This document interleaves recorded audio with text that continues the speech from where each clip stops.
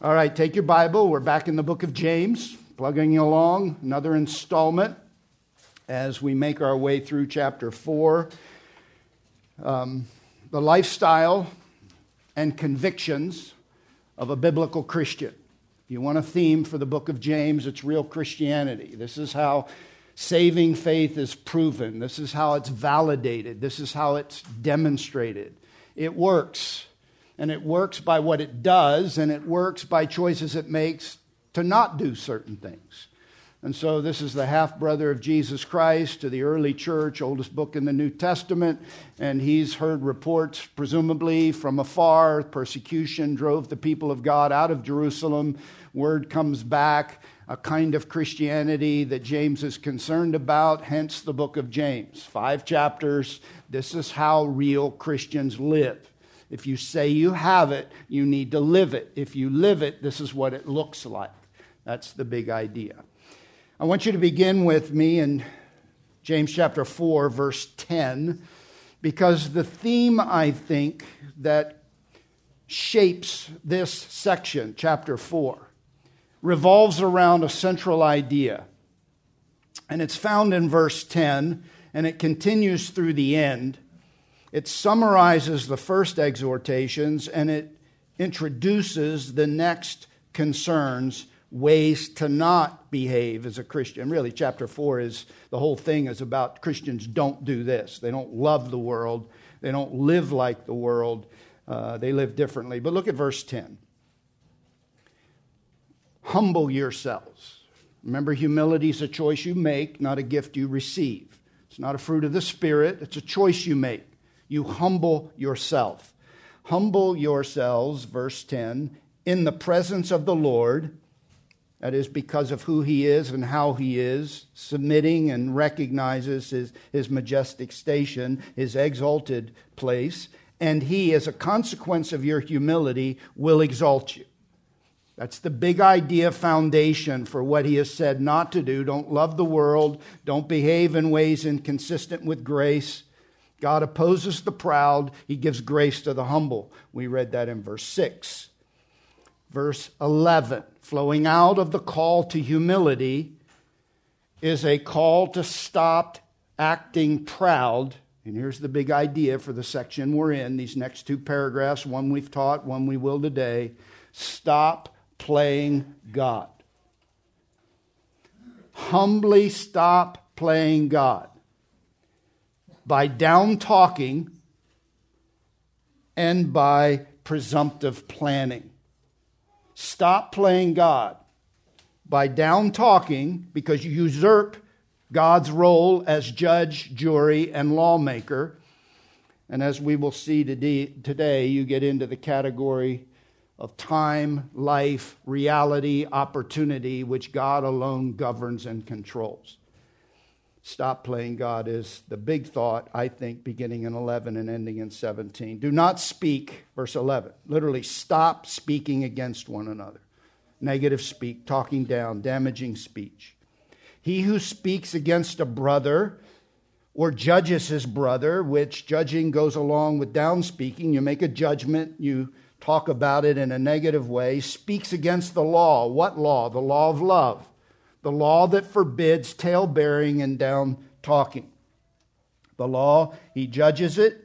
He judges the law. Look at the end of verse 11. But if you judge the law, you are not a doer of the law, but you're a judge of it. Verse 12, there is only one lawgiver. Don't forget this. There's only one lawgiver and judge, the one, emphatic, the one, the only one who is able to save and destroy. Only one is able to adequately assess. God alone has the knowledge that produces real fairness, real justice, real consequences consistent with what should come, real judgments and real words. There is only one He's able to save, that is, deliver, and the one who can destroy, execute consequence. And then I love the way 12 ends. Who are you who judge your neighbor? Who are you to do what God alone has a right to do? When you speak negatively of someone, you are doing what God alone has the right to do, because God alone has knowledge of that someone, motives about that someone, realities about that apparent observation. You're not in the judging business if you're a Christian. And you're not in the down-talking business, speak against, because you can't adequately assess. Being a degree off, one fact off, can compromise and corrupt your conclusions.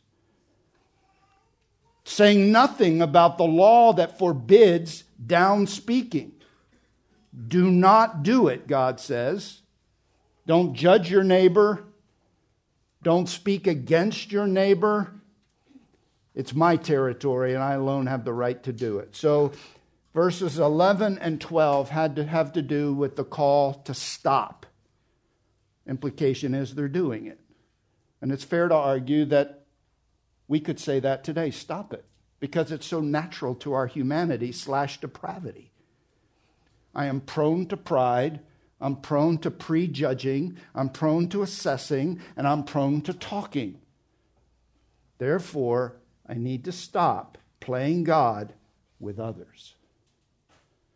Number 2, stop playing God with yourself or in your own life. The lives of others, now with your own life. Verse 13, come now. Come now is say, hey, listen up. It's a unique phrase. It's designed to say, hey, listen to this. Come now, you who say, today or tomorrow we will go to such and such a city. Spend a year there and engage in business and make a profit. Yet you do not know what your life will be like tomorrow. You're just like a vapor that appears for a little while and then vanishes away.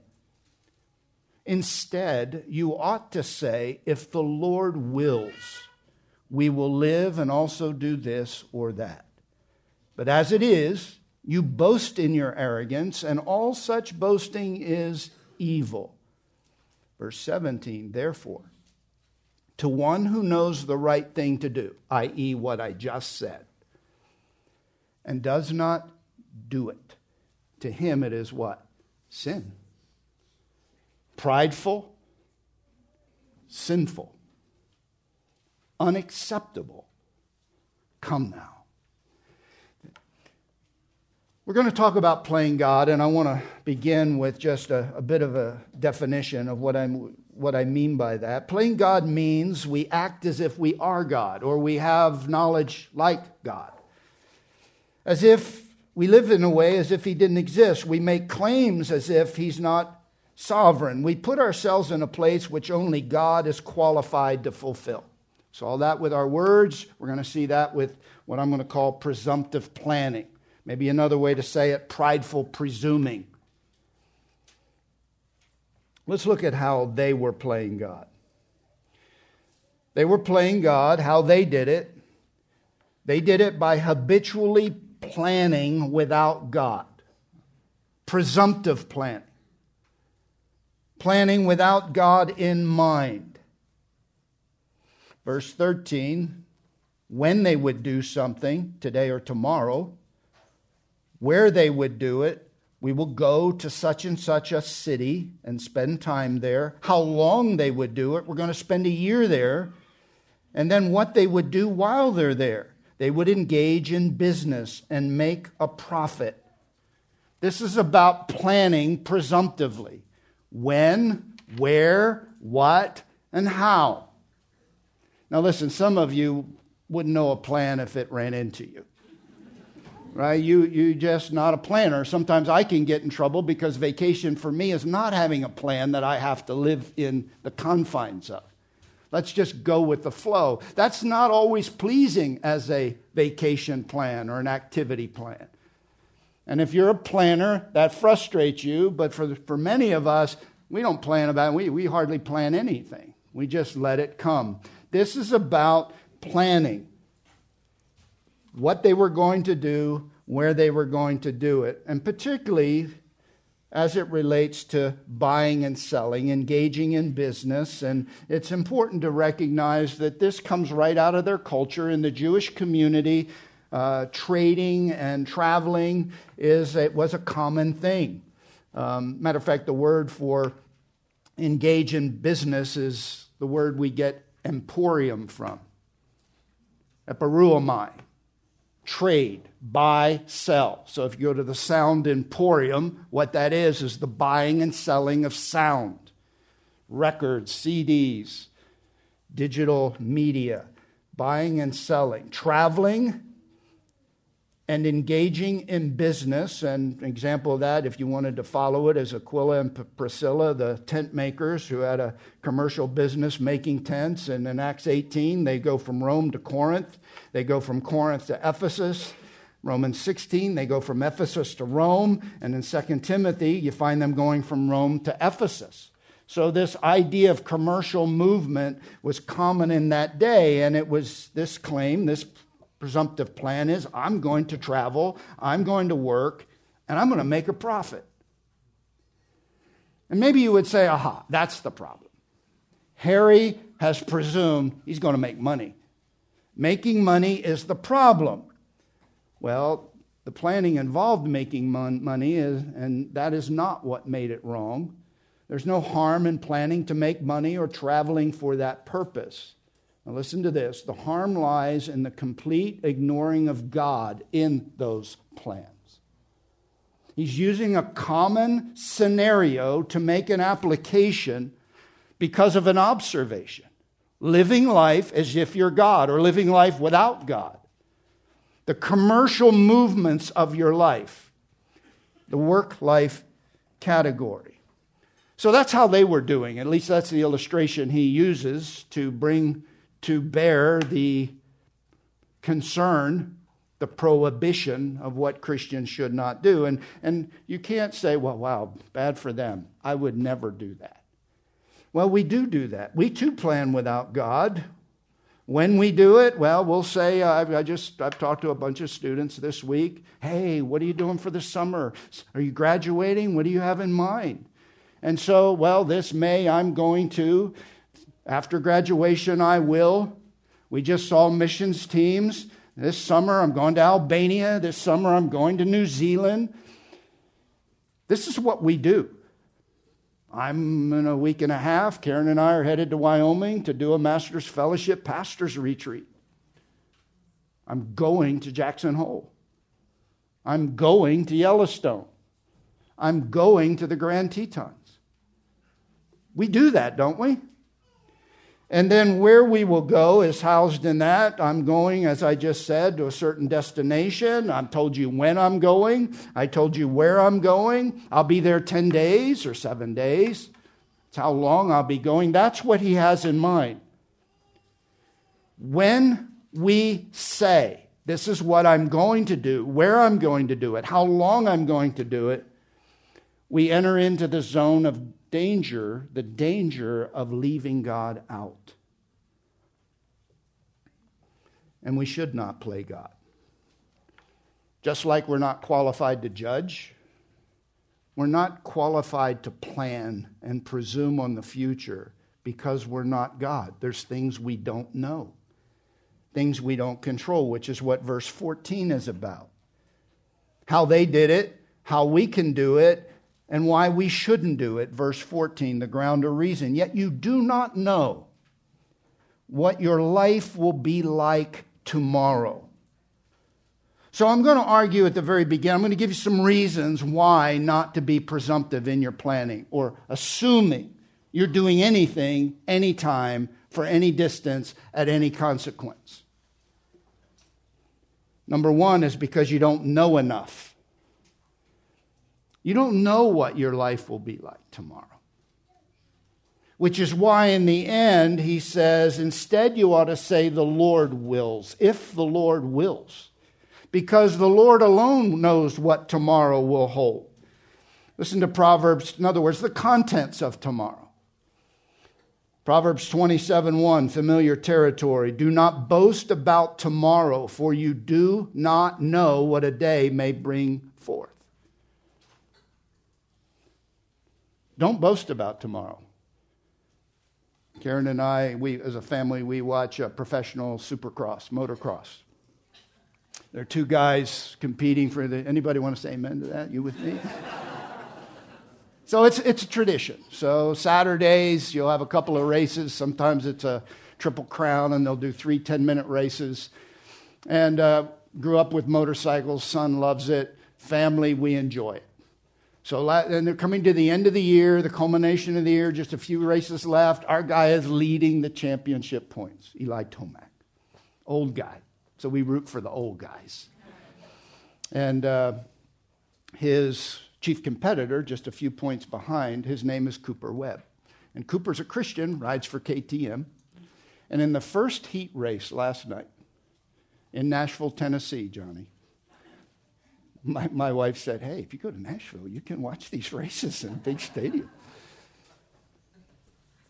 First heat lap, second or third corner, Cooper Webb goes down, front end washes out, he goes down, and the guy behind him hit him full on in his helmet head. So this is a guy who is trained for a year. He is in a competitive position to win a significant achievement. And in one corner, in one berm that let go, berm is the little kind of mud railing, it let go, he goes down, and a guy hits him in the head. He ends up out of the race, ends up in the hospital, ends up not able to compete. You know what that was? The loss of a dream in a nanosecond. Did he have control over that? He didn't. He didn't know what that race would produce. Some of you are going to get a report, and it's going to change your life. You're going to go into the doctor, everything's cool until it's not cool. There was a 17-year-old young man who passed away this week in the state of Washington, PE class. Somehow, he injured his head with a goalpost. And I'm not sure how that happened. I don't know if goalpost came down. Gone. 17 years old. Started out the day, going to live today. You don't know what tomorrow will be. One of the drivers for, Lord, if you will it, is the recognition that you can't know it. Nothing's going to happen unless the Lord wills that it happen. Karen and I were in Psalm 139 this week. Before I had one day, all my days were numbered. However long Harry Walls is going to live has been predetermined by the one who does know what and who controls that what. I don't have to worry and live in fear. I'm not going to live a day longer. I'm not going to live a day shorter. Psalm 139 says, God loves me, He made me, He's intimately acquainted with me, and He knows how long I will live my life, and He knows how long you will live yours.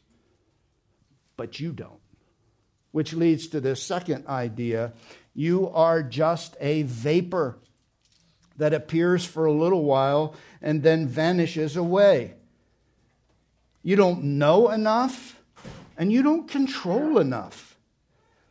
You can't even testify to the guarantee of the existence of tomorrow. You're like that fog I saw coming down the 5 today, hanging in the valley, that layer. We leave church today, that layer's gone. The vapor is atmos, from atmosphere. So it appears for a little while, and then it vanishes away. Life, here's the problem with presumptive planning. There's the issue of uncertainty. I don't know what's going to happen today. I may not make it home today. I may not be alive tomorrow. Or something may happen tomorrow that changes the way I live tomorrow. The problem or the issue of uncertainty, and then the issue of what I'm going to call brevity. We don't even know if we'll be alive. Isaiah 40, 6 and 7, we're like the grass and the flower thereof. We're here and we're gone. I mean, you like the Green Hills? A little bit of Irish flavor here in California? Just wait a little while. Quickly from green to light brown, no color. That's your life according to Isaiah. Psalm 103:15. Just like California, it lasts a few days. It's quickly scorched by the sun. It's gone. Turn back with me to Job chapter 7. I just want to highlight this because I'm hoping that there's a conviction birthed in you, not a fear, but a reality. It's like the book of Ecclesiastes is a reality check. You're going to come, you're going to go. You're going to come and your duration is not long. You don't control it. Life is vanity. It's like the smoke coming up from a candle. You can't control where it goes. You can't control how long it lasts. That's reality. And Job is reflecting on reality because he is in a difficult space and place. And he says in chapter 7, book of Job, verse 6, "My days are swifter than a weaver's shuttle and come to an end without hope." Anybody know what a weaver's shuttle is? Yeah, I didn't either. So it's, according to the examination I did, it's a device used in weaving or sewing for passing the thread of the weft, I have no idea what that is, between the threads of the warp. Who knows what that meant? Oh, we do. All right, so we're seeking counsel at the end, all right? But let me bring it down to where I live. My grandmother was a seamstress. She made slipcovers and curtains and clothing, and I was her grandson, and I'd spend time with her, and so she had this Singer working industrial commercial sewing machine, and she would get that going, and she would pump the pedal, and there's a deal on there that threads the needle from the spool, and it punctures into the cloth, and you get stitches. The shuttle is the thing that goes up and down doing that. And when she's working, you can't see the shuttle. You can hear the whirring of the machine, but you can't visually see because it's moving so fast, the piece of metal that spools it, threads it through the needle, and then the needle goes into the cloth. That's how swift life is, according to Job. My days are swifter than a weaver's shuttle. Verse 7, "Remember that my life is but breath." Look at chapter 8, verse 9. "For we are only of yesterday. We know nothing because our days on earth are as a shadow." We only last a little while. It's why we don't know a lot. And even if you know a lot, you don't know a lot. Look over at chapter 9, verse 25. Job's still talking. It's Job reflecting. He's in one of the crucibles of life which promotes thoughtful reasoning. "Now my days are swifter than a runner." Okay, the word translated in some of your Bibles is post, like post person, courier, somebody who carries the mail. Matter of fact, Herodotus, a historian, says nothing mortal travels so fast as these Persian messengers. So think Usain Bolt, Olympian, with a mailbag on his back. Those guys roll. That's how life is. Swifter than a post. They flee away. Verse 25. They slip by like reed boats. These are Egyptian boats, light boats, fast boats. Speedboats. That's what my life is like, a speedboat. Like one of those hydroplane, hydrofoil boats. You ever been out to Lake Piru where they have the boat races? Anybody ever seen that? Man, I got one and one. You guys got to get out more. There's a 10,000 horsepower boat. It goes 273 miles an hour. In 3 seconds, it's at top speed. How is that possible? That's fast. This passage says they slip by like reed boats. Reed boats are the fast boats. My life is here and gone. The next illustration, my life is like an eagle, verse 26, that swoops on its prey.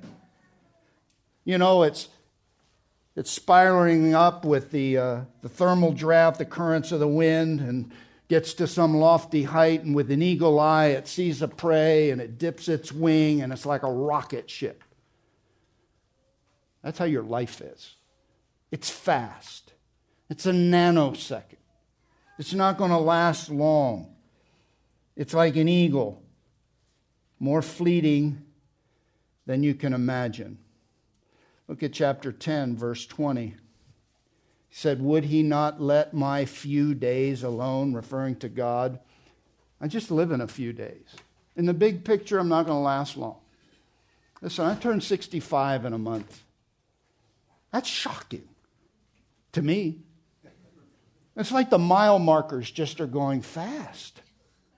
And I was saying to Karen last night, I don't know. Her parents live a long time, but they're not my parents. My dad died young. So I'm thinking, how many of those cycles do I have left? Your life is a few days in the big picture. You don't know how long you're going to live. You don't know if you're going to live a short time or a long time. But when you put it all together, it can be said life is brief. And the reason you ought not enter into presumptive planning is because you don't know what a day will bring forth. Isaiah 56, the people of God were saying, tomorrow will be like today. No, you don't know that. So you need to get out of the planning business, leaving God out of it, presuming that I know what tomorrow holds and how many tomorrows I have. I don't know any of that. It would be futile to presume. Now listen, what I'm not saying is no planning and preparing. So let me just say that. Because you have the proverb that says, consider the ant, who makes preparation in the time of harvest, so the ant has food, and the ants are considered wise because they do make plans. And they do prepare for the future. So don't misconstrue this to say, finally, I don't have to make a plan. Doesn't matter if I have a plan. I'll just show up tomorrow if I show up. I'm not arguing for no planning. I'm arguing for planning that doesn't acknowledge that God rules, God controls, and I want to live in tune with and aligned with His purposes and His priorities if He grants me that opportunity. There's something about humility in that, which is why, if you go back to the book of James, which is why the next statement is so convicting. So you got 15 that says, you ought to say if the Lord wills. Because if that is not part of your thinking and your vocabulary, and by the way, I also say it's not planning and not mechanically saying if the Lord wills, like it's some kind of mantra. If I say this, I'm cool.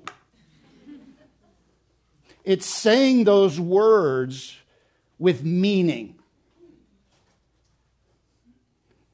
A bunch of students are going to graduate Friday, if the Lord wills. If I make it to Friday.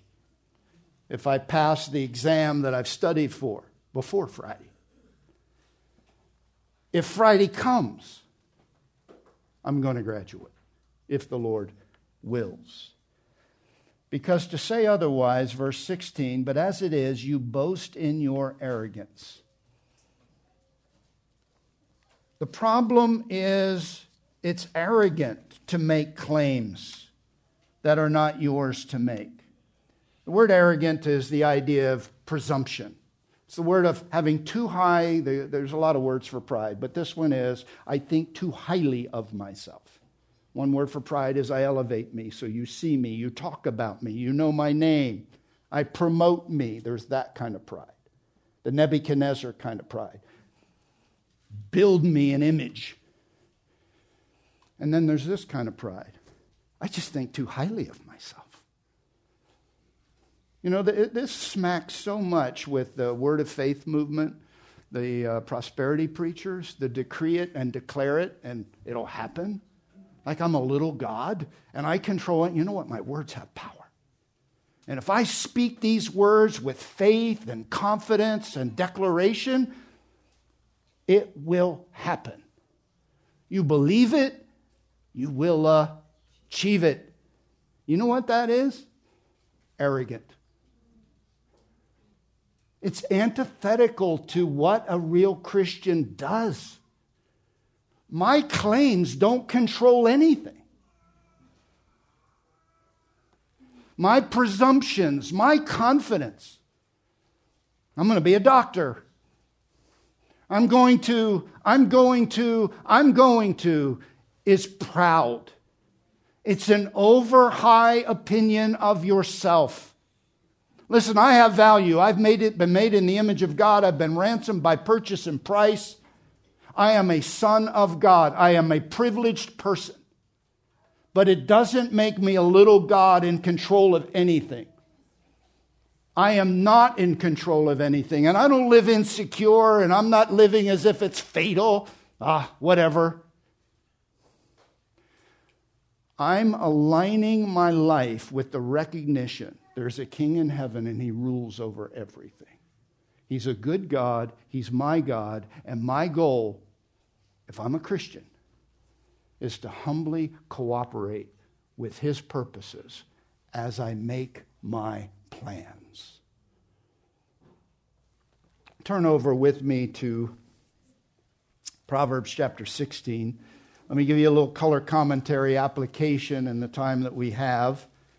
And there's a real shot. I'm going to get through this whole paragraph. So you're going to want to write your friends and family. Pastor Harry got through a paragraph today. That's presumptive. There's no guarantee. Proverbs chapter 16 is in my Bible.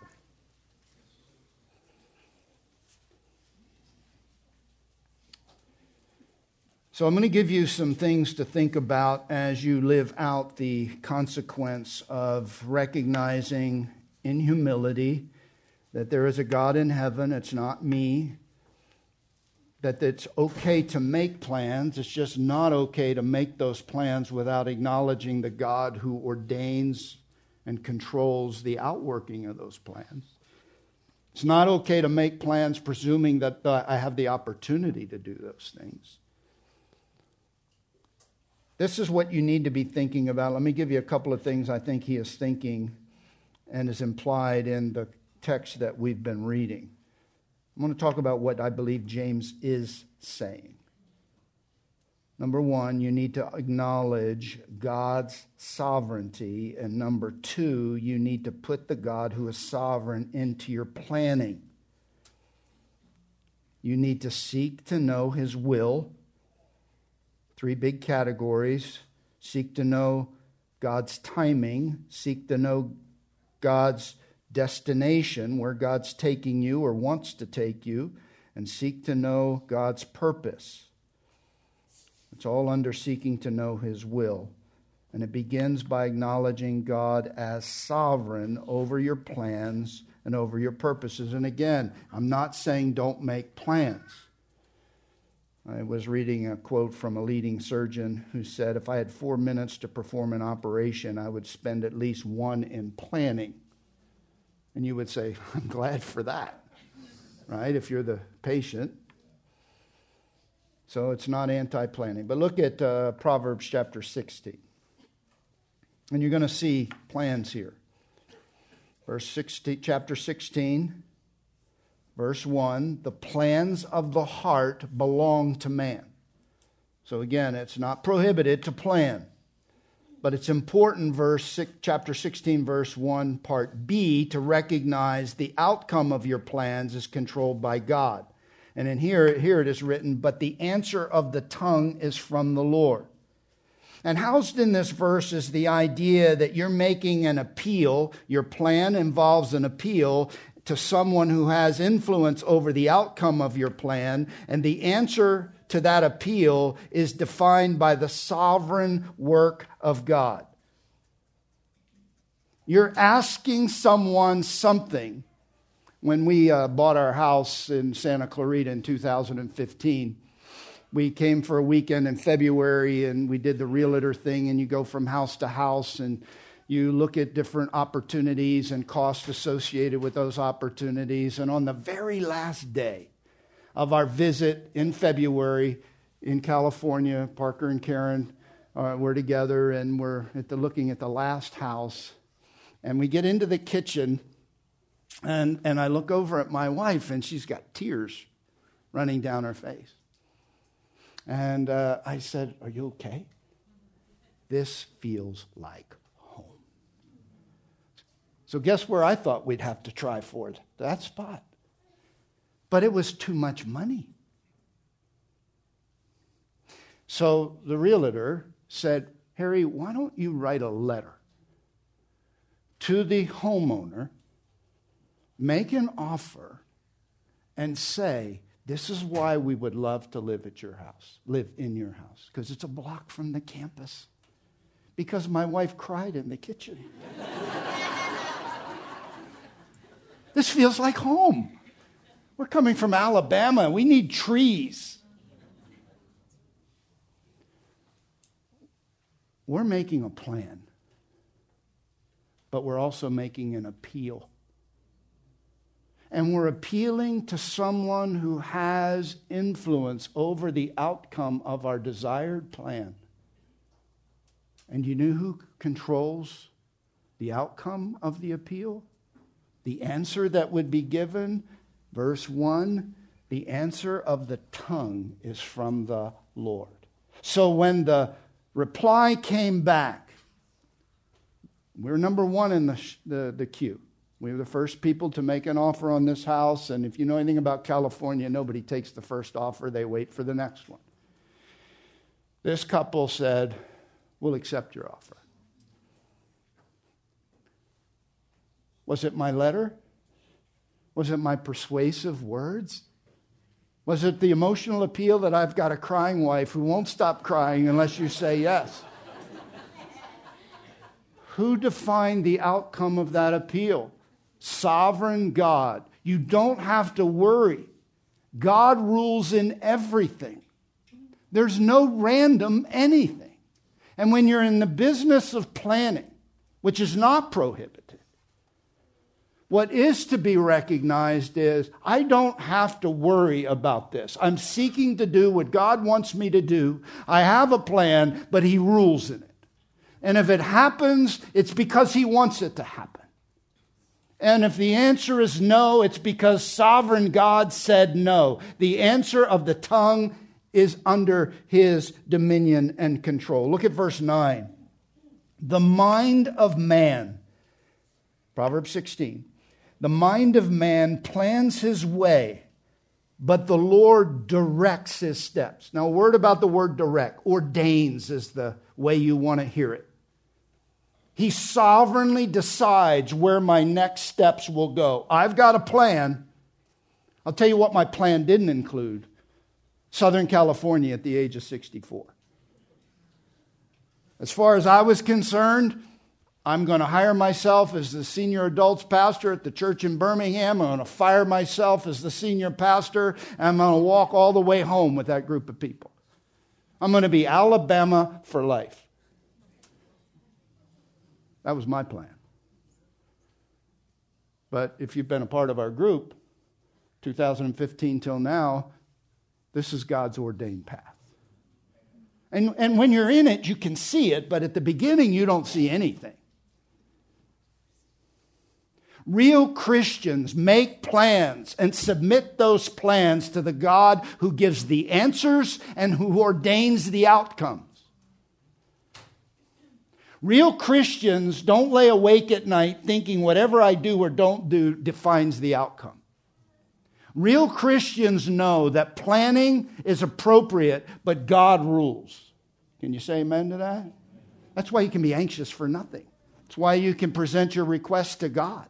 That's why you humble yourself under the mighty hand of God, because God, your Father, rules. Look at verse 3. So what do you do? I like verse 3 of Proverbs 16. It says this, commit your works to the Lord. and your plans will be established. The word commits it's an interesting word. It's a Hebrew word which literally means to roll your plans. It's like you're rolling your burdens over to the Lord and saying, here's what I have. Here's the heavy backpack I came in with, and I can't carry it, so I bought it on the wheels. And I'm rolling it over, and I'm giving that burden to you. This is a big deal to me. I do want to live near the campus. I do want my wife to be happy. I do want home in a new space, in a new place. And I'm committing, I'm wheeling that burden, that need over to you. And I'm committing that to you. I'm giving it to you. You control it. I want you to have it. That's what establishes my plans. Committing them to the Lord. And allowing Him to establish His plan, taking my offering of what I'd like to do and why I'd like to do it.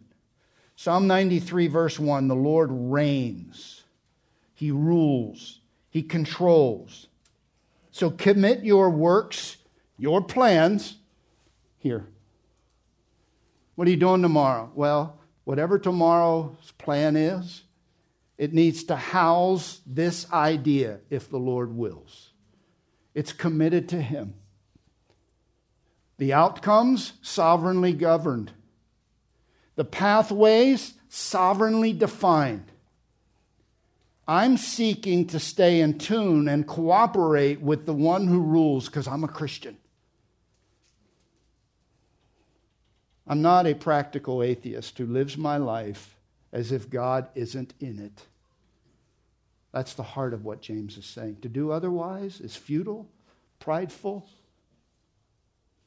sinful. It's arrogant. Turn with me to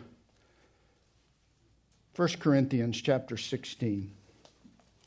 And I'm going to give you some kind of practical illustrations of this in the time that we have remaining. Because in the time that I had yesterday, I was just trying to track through the Bible this idea of if the Lord wills. And we have a real good model in the Apostle Paul, because you're going to feel this in his approach to life. And I want you to think of three words, okay? Subordinating or cooperating in purpose, okay? If the Lord wills in the purpose. If the Lord wills in the destination. If the Lord wills in the timing. So I'm thinking timing, destination, and purpose. And I want to submit that to the Lord. If the Lord wills the timing, if the Lord wills the destination, if the Lord wills the purpose. That's what I'd like you to sense as we track our way through. First illustration, 1 Corinthians 16. Paul's got a collection. He's got a monetary collection collected from the churches to the needy in Jerusalem. Verse 1, chapter 16, 1 Corinthians. Now concerning the collection for the saints, as I directed the churches of Galatia, so do you also. First day of every week, each one of you is to put aside and save as he may prosper, so that no collections are made when I come. When I arrive at your church at Corinth, when I arrive, whomever you may approve, I will send them with letters to carry your gift to Jerusalem. That's my purpose. I'm under the commission of God to make a collection, and I'm asking you to collect. And when I get there, I want you to send the guys that you approve to carry the money and the letters and the gift to Jerusalem. So this is a model of God in your planning. I have a purpose. It's a sovereign ordained purpose. It's a mission, if you will. And I am asking I'm asking you to assign workers who will fulfill the purpose that I am commissioned to pursue. Verse 4. Now watch this. And if it is fitting for me to go also, they'll go with me. Now what has he just said? I'm not sure I get to go. There's factors that are involved in whether I travel to Jerusalem with the guys commissioned for this purpose. Verse 5, but I will come to you after I go through Macedonia. So he's got a destination in mind, for I'm going through Macedonia. Now watch this. And perhaps I will come to you after I go through, and perhaps I will stay with you or even spend the winter. All right, so what do you have? Timing. Maybe I'll get to the destination, and maybe when I get there, I'll stay a while. I don't know the timing. So that you may send me on my way wherever I may go. Look at verse 7. For I do not wish to see you now just in passing. For I hope to remain with you for some time. That's his purpose and his passion. I don't want to just stop in for a night or two. I want to spend the winter there. I want to spend time with you. But look at what he says. Verse 7 at the end, if the Lord permits. I'll remain in Ephesus, verse 8, until Pentecost. So he's saying, this is where I'm going to be. This is how long I'm going to be there. There's a reason, because, verse 9, missionally, purpose-wise, for a wide door for effective service has opened for me. So just feel it. This is a man modeling the theology of God rules, I plan, but I say, your will be done. If the Lord permits, perhaps this is what I want to do. I've got a missional purpose. I believe that God has called me to this. I want the collection to be delivered. I want to spend the winter. All of that is up in the air if the Lord wills. I'm not decided because I don't know. Because I'm cooperating. Because real Christians are cooperating, not deciding. Because the Lord is willing. All right, another spot. Romans chapter 1. This is just a little example of how it might work in real time and a real Christian. So this is Romans chapter 1, Paul writing to the church at Rome. He says of these peoples, verse 10, I'm always in my prayers making requests. So I'm praying for you. And then he says this, if perhaps now at last, by the will of God, I may succeed in coming to you. Verse 11, I long to see you so that I may impart some spiritual gift to you. That's the purpose. That you may be established. I've got a good purpose. It's a God-aligned purpose. I long to fulfill that purpose. But I don't know if I'll get to fulfill that purpose unless the Lord wills. I'm praying this will happen. So when you're living in the Lord's will, it begins with praying. It involves purposing and your longing, the passions. I say this, if you're around me at all, you measure decisions by how you make them, not by their result. You never know what God wants to do, but what you do know is God wants you to make decisions in light of His sovereignty biblically. And part of the decision-making tree is what has God put in my heart to do when I'm walking with God. It is God who works in us both the will and to do of His good pleasure, Philippians 2:13. If I'm walking with God, my passions generated by that walk with God indicate something about the direction of my walk with God. My appetites will be in line with His purposes. And that's what Paul's saying. I long to be with you. Why do I want to be with you? Because I want my life to influence your life. I want your life to influence my life. Look at what he goes on to say. I want to be encouraged, verse 12, together with you while among you, each of us by the other's faith, both yours and mine. That's a good mission. That's a good purpose. That's a God-aligned idea. I do not want you to be unaware, brethren, that often I have planned to come to you. Planning. Often. I wanted to. And I've been prevented so far. Sovereignly, providentially, obstacles and barriers. I'm not mad about it. I'm not frustrated about it. I keep wanting to do it. I'm just waiting on God to allow it. Turn over to chapter 15.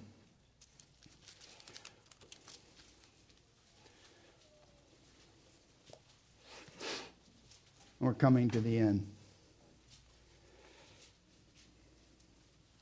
Paul talking about his ministry, verse 18, I will not presume to speak of anything except what Christ has accomplished through me, resulting in the obedience of the Gentiles by word and deed. So that's his missional purpose. In the power, verse 19, of signs and wonders, that's the validating presence of the Holy Spirit, in the power of the Spirit, so that from Jerusalem and round about as far as Illyricum, I have fully preached the gospel of Christ. That's my commission, that's my purpose, that's my aim, this is my pattern. Verse 20, that pattern is governed by a conviction. The conviction is, I'm only going to preach Jesus first where he's not been heard. Verse 20, and thus I aspire to preach the gospel not where Christ was already named, so that I would not build on another man's foundation. 21, as it is written, here's a biblical precedent, they who had no news of him shall see, and they who have not heard shall understand. Verse 22, for this reason, I'm missionally, purposely propelled to preach. I'm governed by the conviction that I'm going to those who haven't heard first. My plans involve those priorities. Verse 22, I have often been prevented from coming to you. I would have come. Remember, I want to come. One of the reasons I haven't come is because I've been targeting the people who haven't heard. I'm doing what's in my heart by God to do first. Verse 23, but now with no further place for me in these regions, and since I've had for many years a longing to come to you, whenever I go to Spain, for I hope to see you in passing. So I know where I'm going. I'm headed to Spain. They haven't heard. And on my way to Spain, passing through Italy, I want to go through Rome.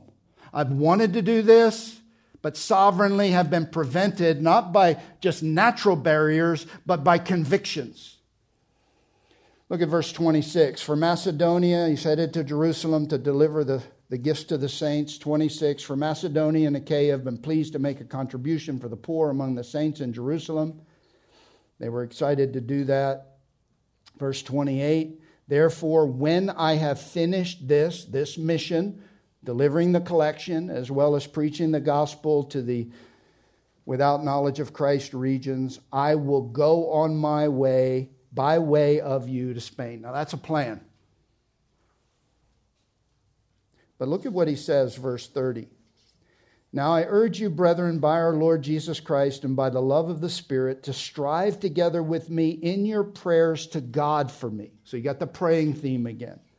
And you're praying to God for me that I might be rescued from those who are disobedient in Judea, 31, and that my service for Jerusalem may prove acceptable to the saints. So I want you to pray that I'm successful in the mission that I am pursuing, to my destination and for the purpose and the productivity of that mission.